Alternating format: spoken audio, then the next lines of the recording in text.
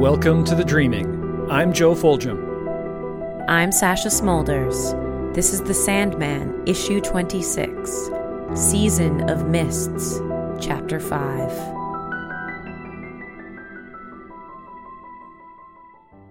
In which a banquet is held, and of what comes after concerning diplomacy and bedrooms, blackmail and threats, and an unusual recipe for sausages. Delicious recipe for sausages. I don't know. You like long pig? I've never tried it, so I'm not going to put it down. Yeah. So let's take a look at the cover. Mm-hmm. It's a nice one. It's photography, collage, shell, cogs, and Macintosh. There's been some photoshopping going on. And if you note at the top of the key, there's a fish. Oh. And it wasn't noted as a piece, as part of the piece, but there's definitely a fish there. Yeah, a little fishy. Yeah. Not entirely certain of the symbolism. Yeah. I mean, that's the key to hell. It's definitely the same shape as the key to hell. Yeah. And then I guess the shell is kind of just that spiral, right? Like it's like a Fibonacci sequence. Mm-hmm. Yeah, the spiral in the middle is the same. Mm-hmm. It's weird. We'll take input on the Facebook post for this.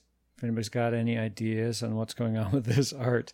I mean, there's some classical art in the background, right? What looks like a Greek statue down in the bottom right, the face of one. At the top of the middle spiral, the little thing with the piece that sticks out to the side, it looks like a little looks like a little bird face. Oh, I see at the top with the that one cog sticking out. Yeah. Or a one-winged bat.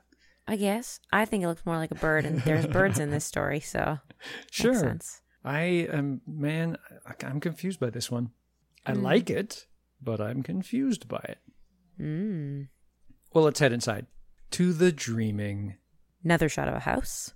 Yeah. Dream's castle, off in the distance, across a lake. Two figures approach. Mm-hmm.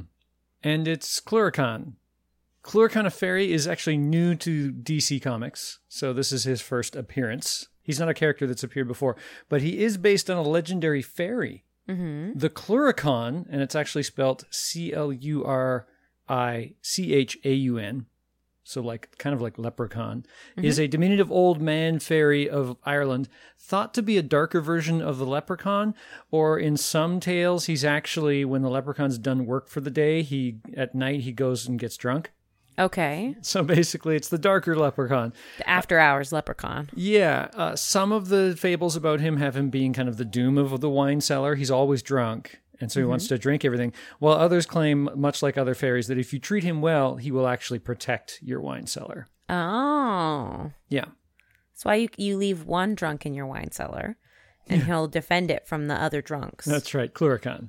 And so here, Cluracan is just one of the fairy. And I guess some of his stories got turned into this wee man. I think his designer, he gets the same cloaks as Dream. Well, he knows to dress for where he's going. He's an experienced diplomat. When in Rome, my Lord Shaper. And when in the Dreaming. Yeah, for sure. I think that's an example of the fairy being very good at outward appearances. Yeah, because he's just wearing a mini version of what Dream's cloak usually looks like. Yeah. With the fire on the bottom. Love it. Yeah, it's like showing up to Rome wearing a toga. Hey, I'm here. Look how well I fit in. What good friends we will be. We should totally get along and do things that help each other. Hi, I'm a diplomat. And he brings his sister along. Nuala is also new. Mentions Oberon and Titania, who we've seen before. Sovereign lady and lord.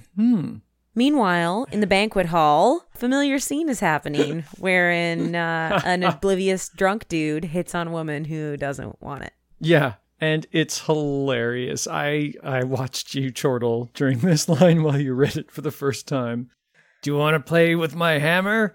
Hey, Miss Pussyhead, it's called Mjolnir. If I rub it, it gets bigger. It's true. And you'll know behind him, it looks like just somebody who's half asleep wearing pajamas as the server. Serving ale. So she's really put off, but also what she's eating is just a mouse or a rat with an apple in its mouth. Yeah. She's got cat food. Mm-hmm. And he has a mighty plate of meat and food that he can just throw around. I think it's just like a chicken. Yeah. Mm-hmm. Everybody gets what they want. Mm-hmm. And Odin has a bone in front of him. Mm-hmm. I don't know what that means. I don't know if that means that he's done or if all he wanted was a bone to crack open and get at the marrow. Oh, maybe. And he also has a goblet in his hands. Yeah, he does mention that the wines are good. So that's all he wanted was a bone and some wine.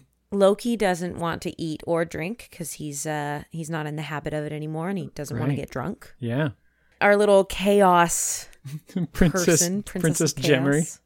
Princess Gemmy of the Shivering Brigade. She's got ice cream and cookies, and she wants more. Yeah. Now, what's the guy's name again who's telling Bast to ignore Thor? I'm pretty sure that's Bess, the Egyptian household god that we saw before. He's very short, kind of dwarf-like. Yeah. I think that's who that is.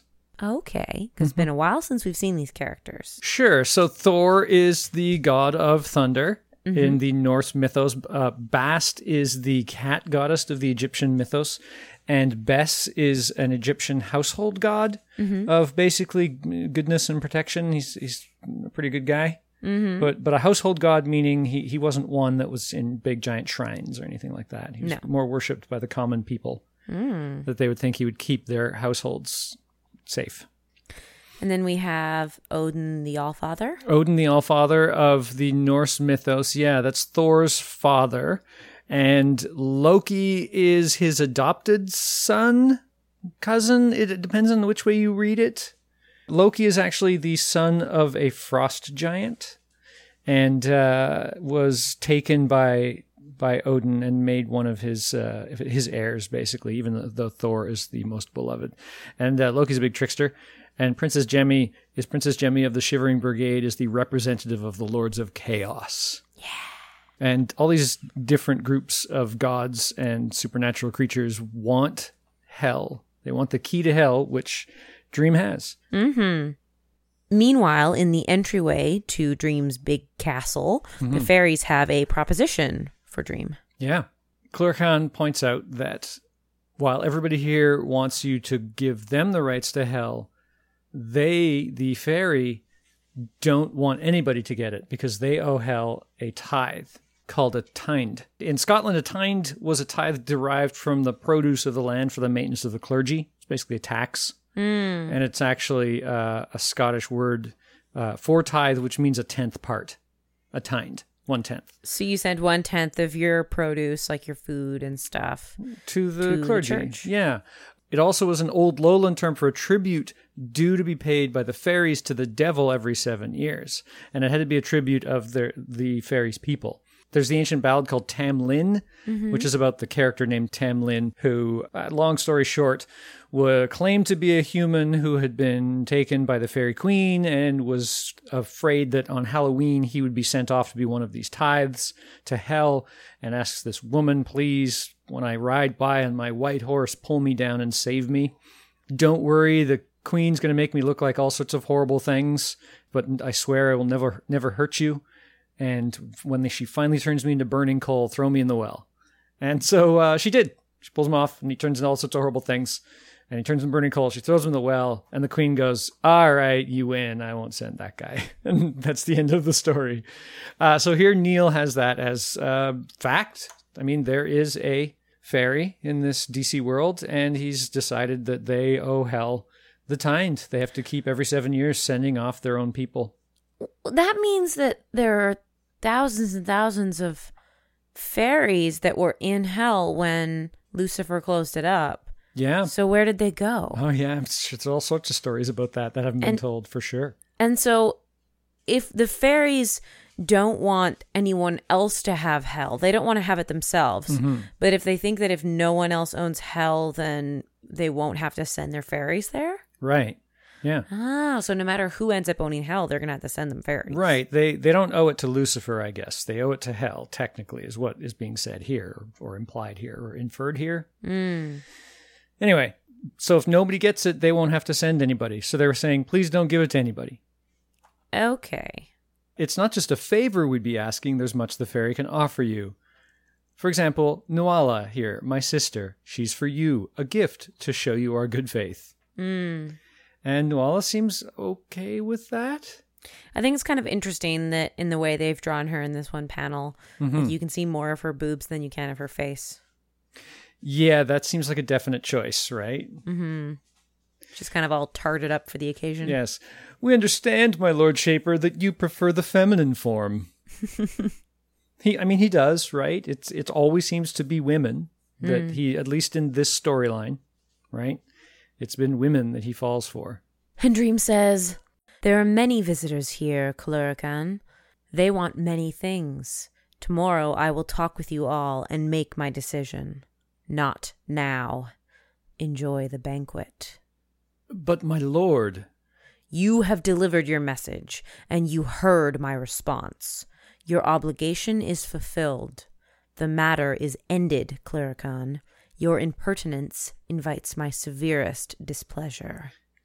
I beg pardon, Lord Shaper. I did not mean to presume. Enough, Cluracan. I will talk to you more later. I love the big scary. Yeah, he looks like an owl. Yeah. Or like when a cat puffs up her hair.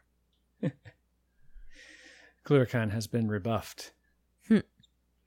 And we see another sleeper being a servitor, it seems. Somebody in their underwear.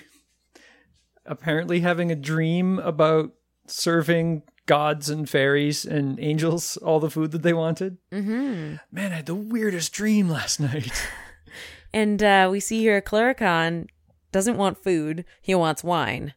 Yeah. Not a bottle, not in a glass. He wants 2 bottles. And yes. His sister just wants to eat flowers. Yeah. Violets, rose petals, and gillyflowers. Gillyflowers is a group of flowers that includes carnations, things like that. Yeah. Not particularly flavorful, I would guess. Unless you're a fairy. Yeah, fairies, I think, eat... I don't even know. I'm not even going to presume that fairies obey the laws of physics. So who knows what they eat. Humans, we've gotten smart enough. We don't eat the flowers. We wait until they make fruit. Yes, exactly. So now that they've joined everybody else at the table, we get to see everybody else at the table. And what they're all eating. Yeah, as seen through the eyes of Loki. And what do you see when you watch Giant Sun? So we've also got Susanoo Onomakoto, a storm god, so like Thor. But he is here as a lone member of the ancient Japanese pantheon. And we've got Anubis, who, is decked out in his finery. And eating hearts. And eating hearts. We had chicken hearts one time. A Brazilian meat place. A place where meat comes on sticks. A rodizio, yeah. Yes. Meat stick place. Yeah. And they had little chicken hearts. And they were delicious. And weird. But yeah. Yeah. Yeah, I think he's eating a raw one. Yeah, ours were less bloody. Or the dreams of human hearts, perhaps. I like that. That heart looks way too big to be a human heart. Like, it's massive. Right, so maybe that's why it's the dream of a human heart. Or like a cow's heart or something. I think the point here is that they're all getting exactly what they would dream of for their perfect meal. I bet that's what Andre the Giant's heart looked like. Oh my God, probably. Oh, that poor man. Yeah, poor man. And Nuala is eating flowers. He wonders what she's thinking about. He also wonders what she would be like between the sheets. It's been 1,200 years since he did that, as well as eat and drink. He spots some flirting going on between 2 of our demons. Demon flirting. Stab. The mother of spiders stabs Karanzan in the hand with a fork, and he licks it up and seems to enjoy it. Yeah. She calls him darling. Karanzan is the demon who fought Dream. Who had Dream's helm for a while. Yeah. Yes, and they had the slam poetry battle. Yeah. The oldest game, I believe they called it. And then we have Kilderkin, the Lord of Order, who is here manifested as a cardboard box. And he has this floating slave. He appears to float. I think he's a djinn, actually. He might be one of those. So he has a slave djinn carrying him around, and he's a box, and he just gets food dumped into him. Because everybody gets what they want, right? So I guess a Lord of Order says, yes, you must dump the refuse in me. That is the law of things. This is what I want. I am a cardboard box. If I am at a table, you must put the old food scraps in here. And Princess Jemmy of the Shivering Brigade, who is the representative of the Lords of Chaos, continues to eat ice cream. She has a huge dish of ice cream. It seems to be a giant sundae with lots of cherries and things, yeah. I watch our servants, sleeping humans, shanghaied into a most peculiar dream, in which they serve a gaggle of beings from the depths of their collective unconscious, a meal fit for the gods. And above all, I watch the angels. They do not eat or flirt or converse. They observe. I watch them in awe, Allfather. They are so beautiful and distant. The feet of angels never touch the base earth, not even in dreams. I can read nothing from their faces, much as I try. And what they are thinking, I cannot even imagine.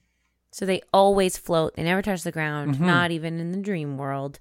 Yeah. They're like, dream world ground, that's dirty. Get dirt on my feet. Not going to do that. Yeah.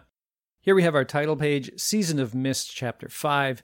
Neil Gaiman, writer. Kelly Jones, penciler. George Pratt, inker. Daniel Vazzo, colorist. Todd Klein, letterer. Elisa Quitney, associate editor. And Karen Berger, the editor.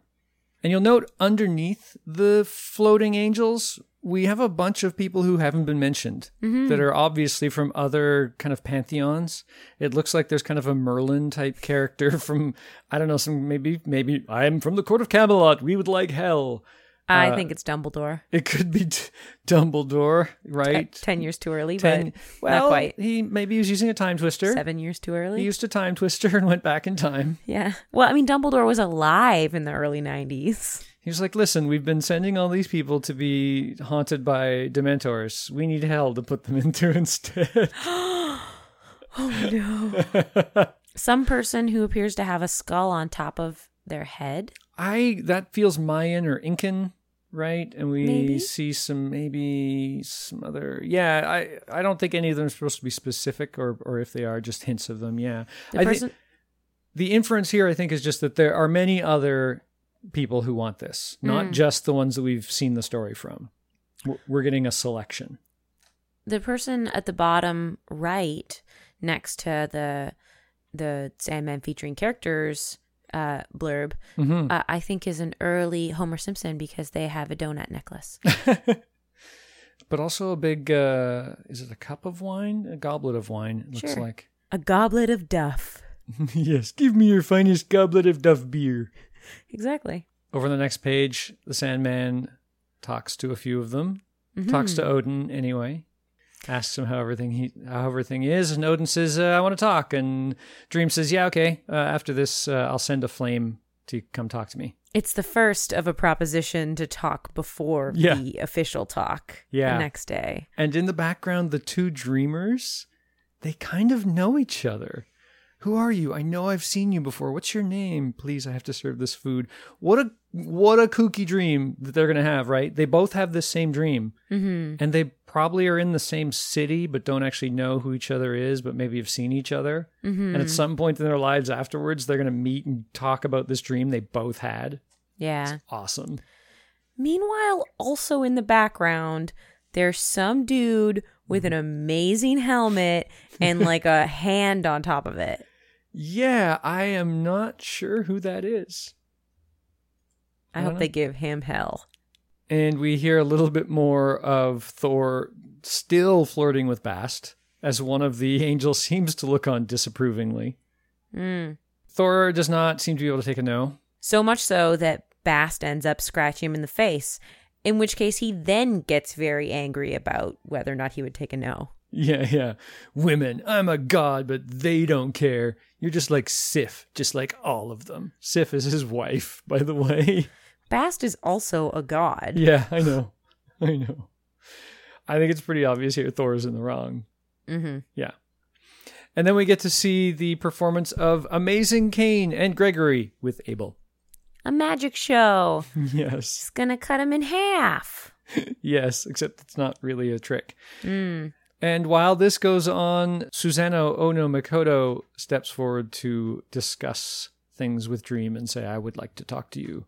As does Azazel, as does Princess Jemmy, and the Jinn for Kilderkin, Kilderkin's slave. says, here is what he says, and hands him a piece of paper. We must talk. We must talk. Now, we get a glimpse of Gregory in the top panel here. Yes. Because Gregory is Kane's assistant. Yes. Abel doesn't even get to be called an assistant in this. I know. Look at the sign. Amazing Kane and Gregory with Abel. Yeah. I love it. Well, and he's also being called a fat ninny. Oh, yeah. Kane is terrible to him all the time. Mm-hmm. All the time. But even though Gregory's the assistant, we only see his foot. And I think it's because Gregory has stage fright. So he doesn't want to come out and help him be the assistant. So he's hiding behind the curtain. And the next page over, we find out it's not a magic trick. He's literally cutting Abel in half. Surprise, surprise. Ta-da now, my little trolley ogler. Can you wiggle your right foot for the nice people? That's their thing, of course, that he keeps killing Abel and Abel keeps coming back. And Abel's asking him if he can, is he sure he can put him back together again? If he can't, he'll die and he'll come back. It's fine. Meanwhile, the two demons sneak off from the party. While Dream meets with Bast. And she has some words to say about Thor. Apparently, he gets so drunk, he ends up under the table. He sings a song that begins with, "My hammer has a huge hard handle." And he also had thrown up under the table and was attempting to clean the carpet with his beard. Yes, clean up the vomit off the carpet with his beard. That shows that he cares. Look how much he cares. Oh, I'm so sorry about this vomit I put here. Let me clean it up. Bast also wants to meet with Dream. Yeah, it's pretty obvious everybody wants to have a little private conversation. Yeah, we're getting that impression that everyone's going to do that.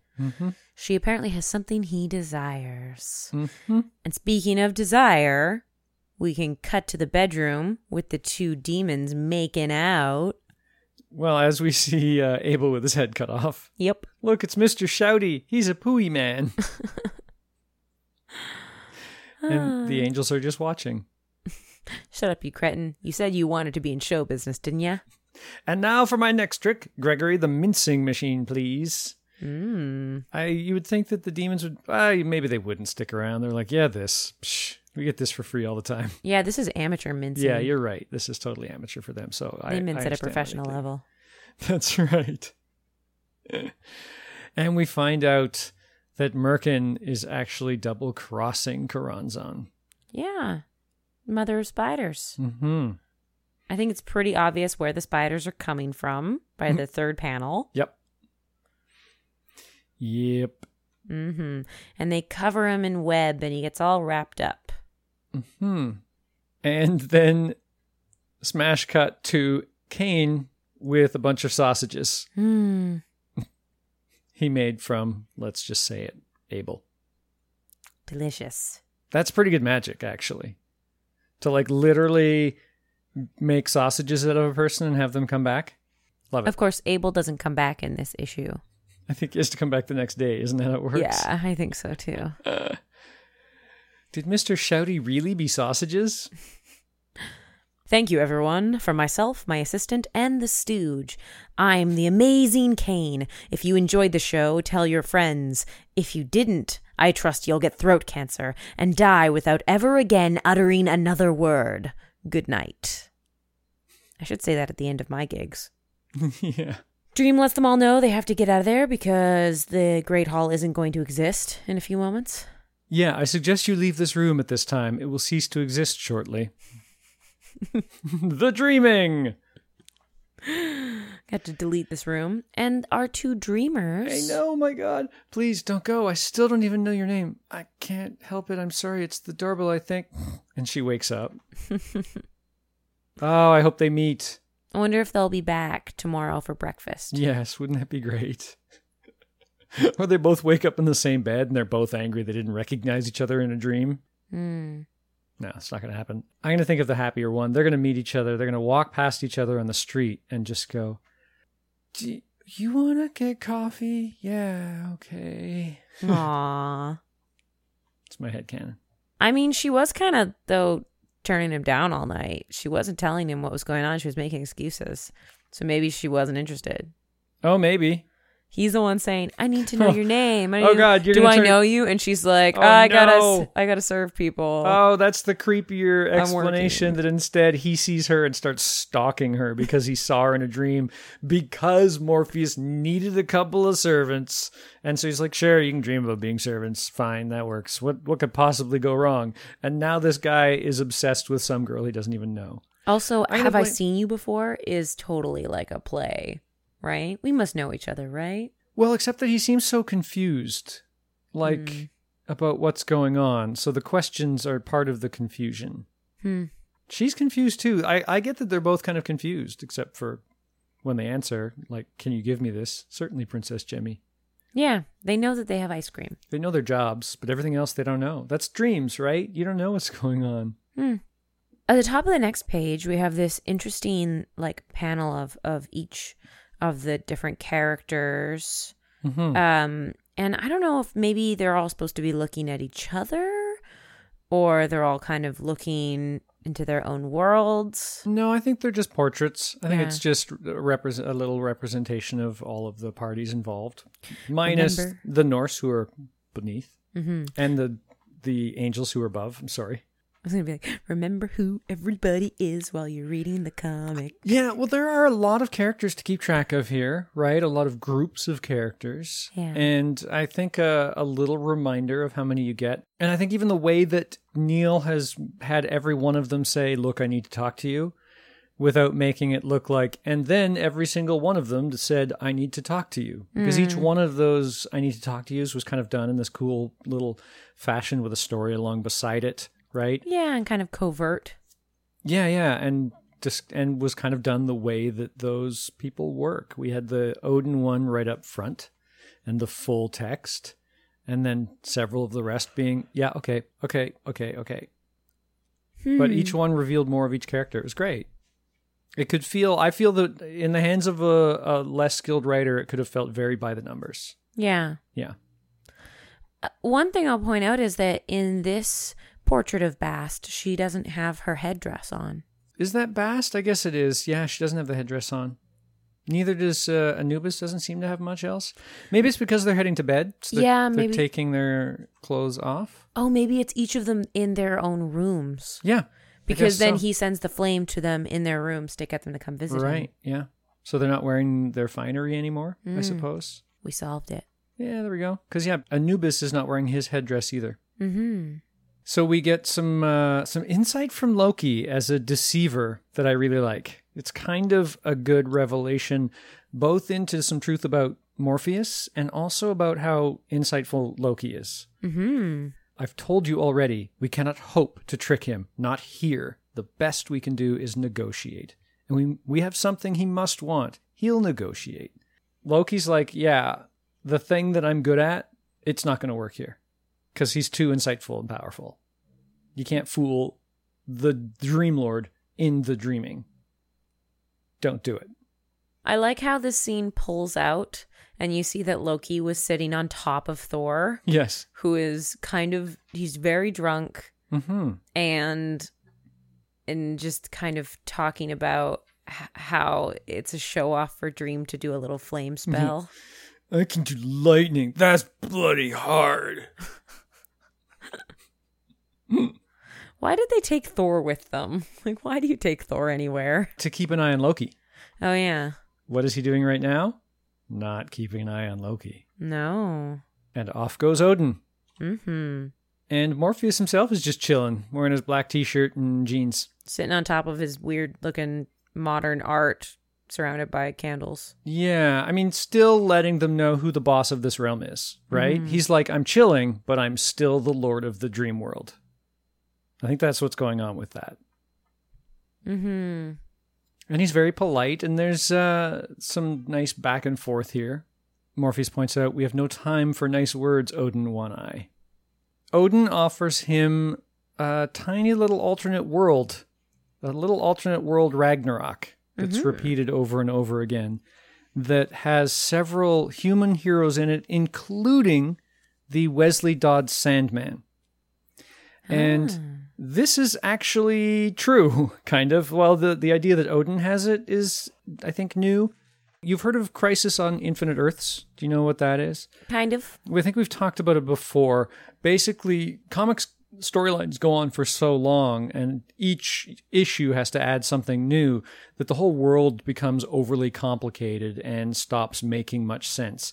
And characters who were teenagers in the 70s stay teenagers for like 10 or 15 years. Like, it's kind of ridiculous. And then they finally want to tell some different stories or change things up or just update the storylines to fit, modern science and storytelling sensibilities.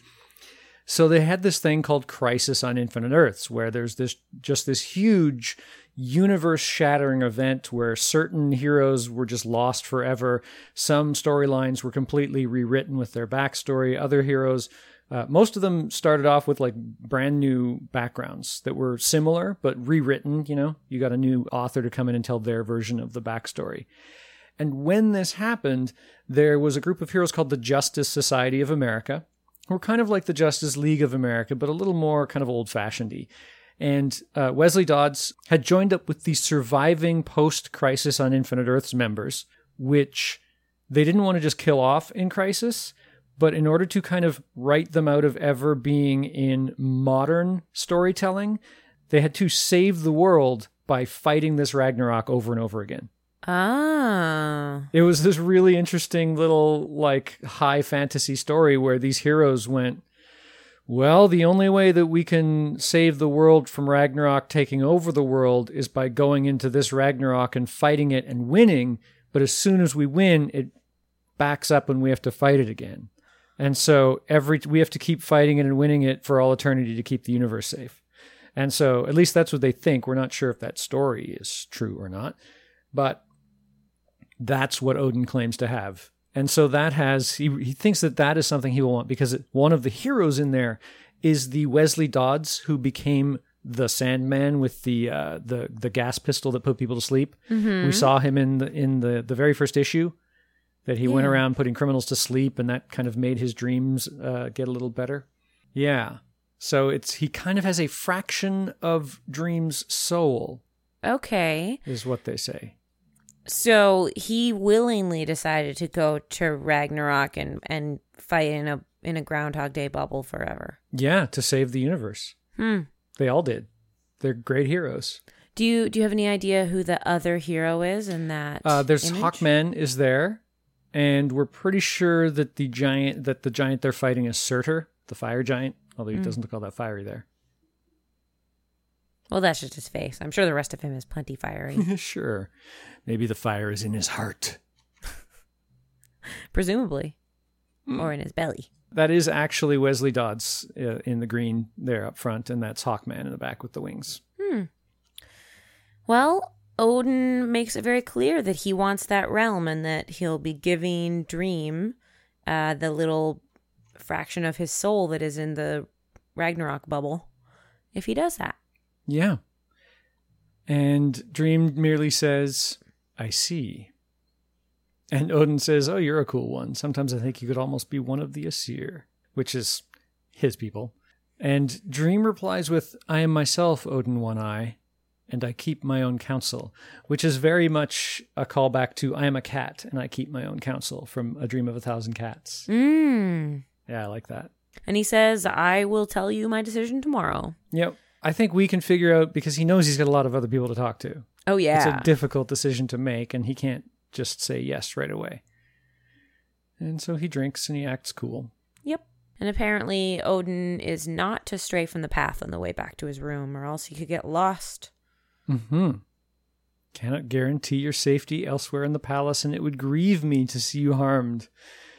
Yeah, I think that this, if you don't do right, dangerous aspect it's not exactly that Dream is not powerful enough to do that. I think it's an aspect of his kind of personality, because Dream is also a nightmare god, really, or a nightmare entity, right? He's responsible for good and bad. So he's like, listen, don't go where you're not supposed to. It's not good here. And I can't help it because I can't help myself, I guess. But really, the me that's here is going, I don't want you to be hurt. So stay on the path. That's my feeling from just that one little bit there, yeah. And then we get to meet Shivering Jemmy. And what exactly are you offering me then? You misunderstand me, Dream King. I'm not offering you anything. What I'm doing is threatening you. Give us the hell of Lucifer, Morpheus, or the entire host of chaos will be at your throat until the end of time. From the Shivering Brigade to the Laughing Dancers, all of us. Stop that this instant. Is this meant to impress me, Jemmy? Is this meant to scare me? That's right. You're meant to be Mr. Scared. You can have my balloon if you like. See you tomorrow, Mr. Dreamy. So that's the Lord of Chaos. I love the image of Dream just standing there holding the balloon. Yeah. If you don't give it to us, we'll hate you forever. Which is a total little child thing. Yeah. If you don't give it to me, I'll hate you forever. Yep. I'll throw the biggest tantrum ever. And then the Lord of Order, Kilderkin, makes their offer. My dear Dream, for many years now, myself and some of my fellow Lords of Order have been collecting the dream essences of the newly dead for purposes of our own. We are prepared to return these to you in exchange for the Hell of Lucifer, which will become a new realm of perfect order under our dominion. Kilderkin. And this is supposed to impress me? I'm sorry, but I fail to understand why I should be interested in the dream stuff of dead mortals. I am no collector, forever treasuring and tabulating that which has no further use. His floating slave is surprised. Yeah. But yeah, he's like, I don't want it. And Kilderkin says, very well, Morpheus. If bribery will not work, reason might. Tomorrow I shall plead the rightness of our claim. Perhaps that will convince you. Perhaps. So the dream essences of the newly dead that they were collecting was part of this storyline involving this kind of villain, I guess, called the Gray Man, who served them. Yeah.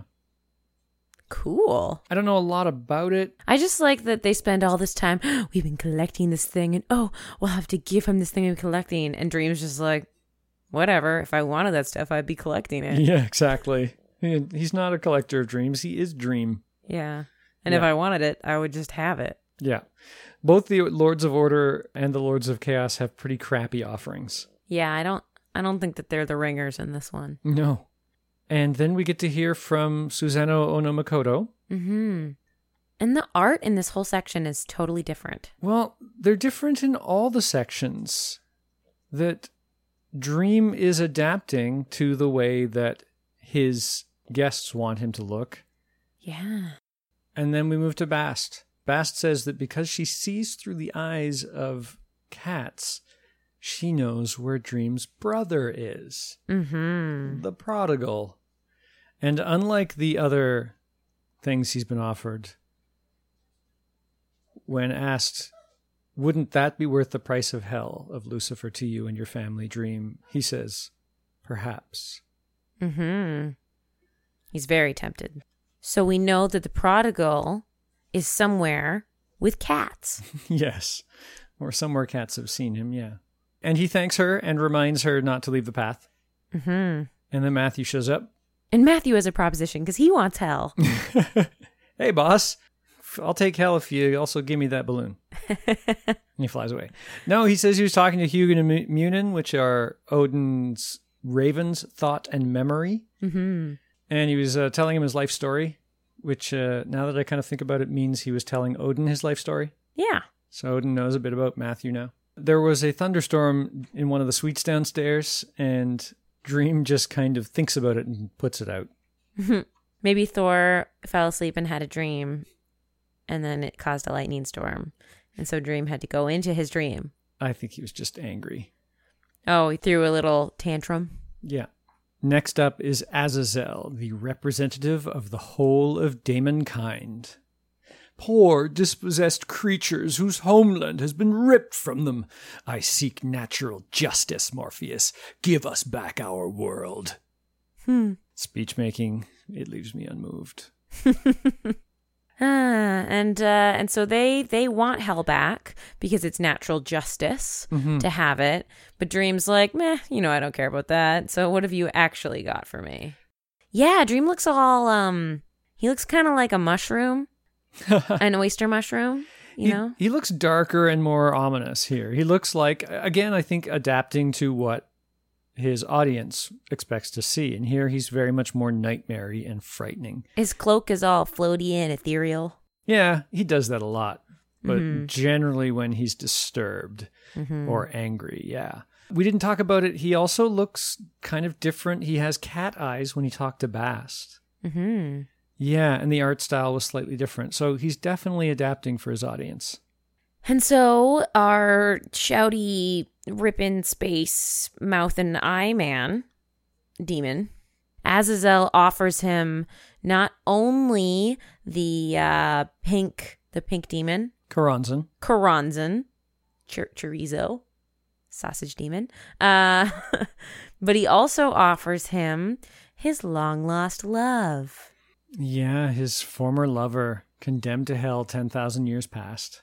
Mm-hmm. He also kind of he loves to beat around the bush here. He uses several paragraphs to say one thing. Mm-hmm. You know, oh, nothing, just a human female condemned to hell 10,000 years past by a resentful lover. Mm-hmm. He's a demon. He can't help but stick the knife in and twist it, right? Yep. Yeah. If we cannot come to an agreement, though, unlikely as that prospect must be, I will take great pleasure in consuming her soul. I will gobble her up and gulp her down and make her a part of me forever. What tiny spark of her consciousness still remains after that will be mine. Do you understand me? So instead of eternal hell in hell, 10,000 years trapped in a cave of suffering with rosy thorns and things, she'll become a part of this gross, shouty mouth monster. Yeah. Disgusting.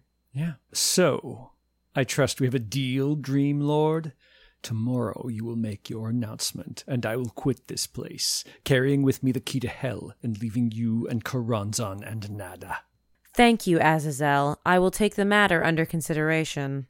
You may leave now. What do you mean, take the matter under consideration?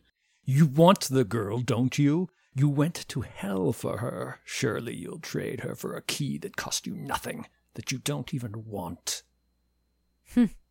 And Dream doesn't want to hear it. I've heard what you said. Now get out of my hair. Yep.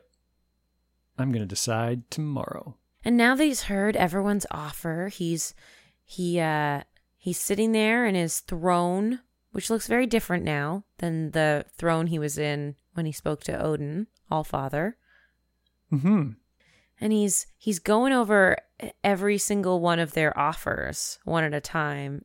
And they're even in quotations. So I guess he's saying them aloud or thinking them, each individual offer. Oh, yeah. It's in his talk, right? It's in his writing. Anyway, he's having a little montage. Yes, a montage of their offers or threats, yes. And he pulls the key out of his cloak and he throws it on the floor. Mm-hmm. And then he goes and picks it up. This is where he says, I wish I could throw it away, but I can't. Yeah. He has to make a decision. He can't make no decision. Because no decision is now the decision that helps the fairy. Mm-hmm. Don't give it to anybody. So that's actually making a decision. The fairy contingent that has arrived has taken that away from him. Yep. So, what's going to happen next issue? This is a good time for a good prediction from you. Oh, okay. Is he going to make his call? Is he going to just do the take Nada and Karanzan and piss off Hell and everybody else? No, I think he's going to use the individual offers against each other to find a way to get what he wants. Like, what's the storm god's name again? Susanoo Onomakoto. So Susanoo Onomakoto, he says, I can get you anything you want. So he's going to get him to get him Nada. And then he's going to get, he's going to work them all against each other in loops. And, he's going to play them each against each other to alter what the thing they're offering is or to make it work until he gets what he wants. Oh, so you think each of these offers is the piece of a puzzle? Yes. And if he puts them together in the right way, yes, that he will win the game. Yes, that's what I think. And who will end up with the key to hell? Behind door number 3. I think that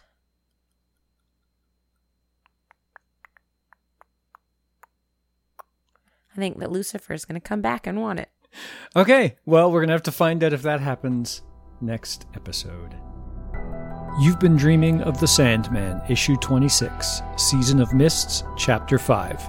For show notes, visit thedreaming.motivedust.com. Support future episodes at patreon.com/thedreaming. Like us on Facebook, rate and review us on your favorite podcast app, and please share with your friends. Our theme music is Onerai by Kai Engel. Hear more at kaiengel.bandcamp.com. The Dreaming was recorded in Burnaby, British Columbia, Canada, on the unceded territory of the Musqueam, Squamish, Kikate, and Tsleil-Waututh nations. I'm Joe Foljam. Thanks for listening. Time to wake up. Tomorrow I will talk with you all and make my decision. Not now. Enjoy the banquet. You're going to have to do that again.